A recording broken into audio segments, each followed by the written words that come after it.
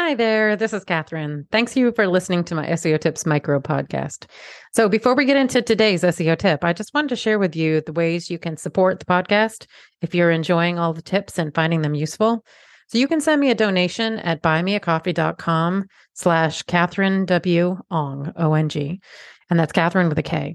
Any and all levels of donation are appreciated. It will help me offset the cost of producing the podcast. So, that's buymeacoffee.com/KATHERINEWONG.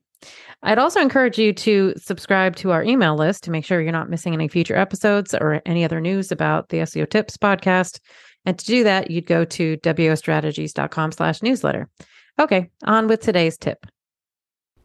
Hello, thanks for listening to SEO Tips today. So I lost my voice last week, which is why there hasn't been a few SEO tips, because I wanted you beautiful people to hear my actual voice. But I was inspired and decided that this tip should be about sharing what you know with the SEO community. So I've been in SEO for 15 years, and one of the things I really love about the community is the fact that everyone seems so willing to chat with one another and share what they know, both at search shows and at meetups and in online forums.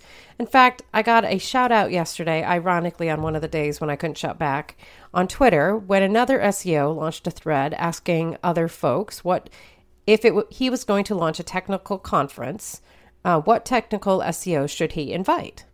And my handle was mentioned. It was just a great reminder that if you share what you know with others, sometimes you'll see that return back to you.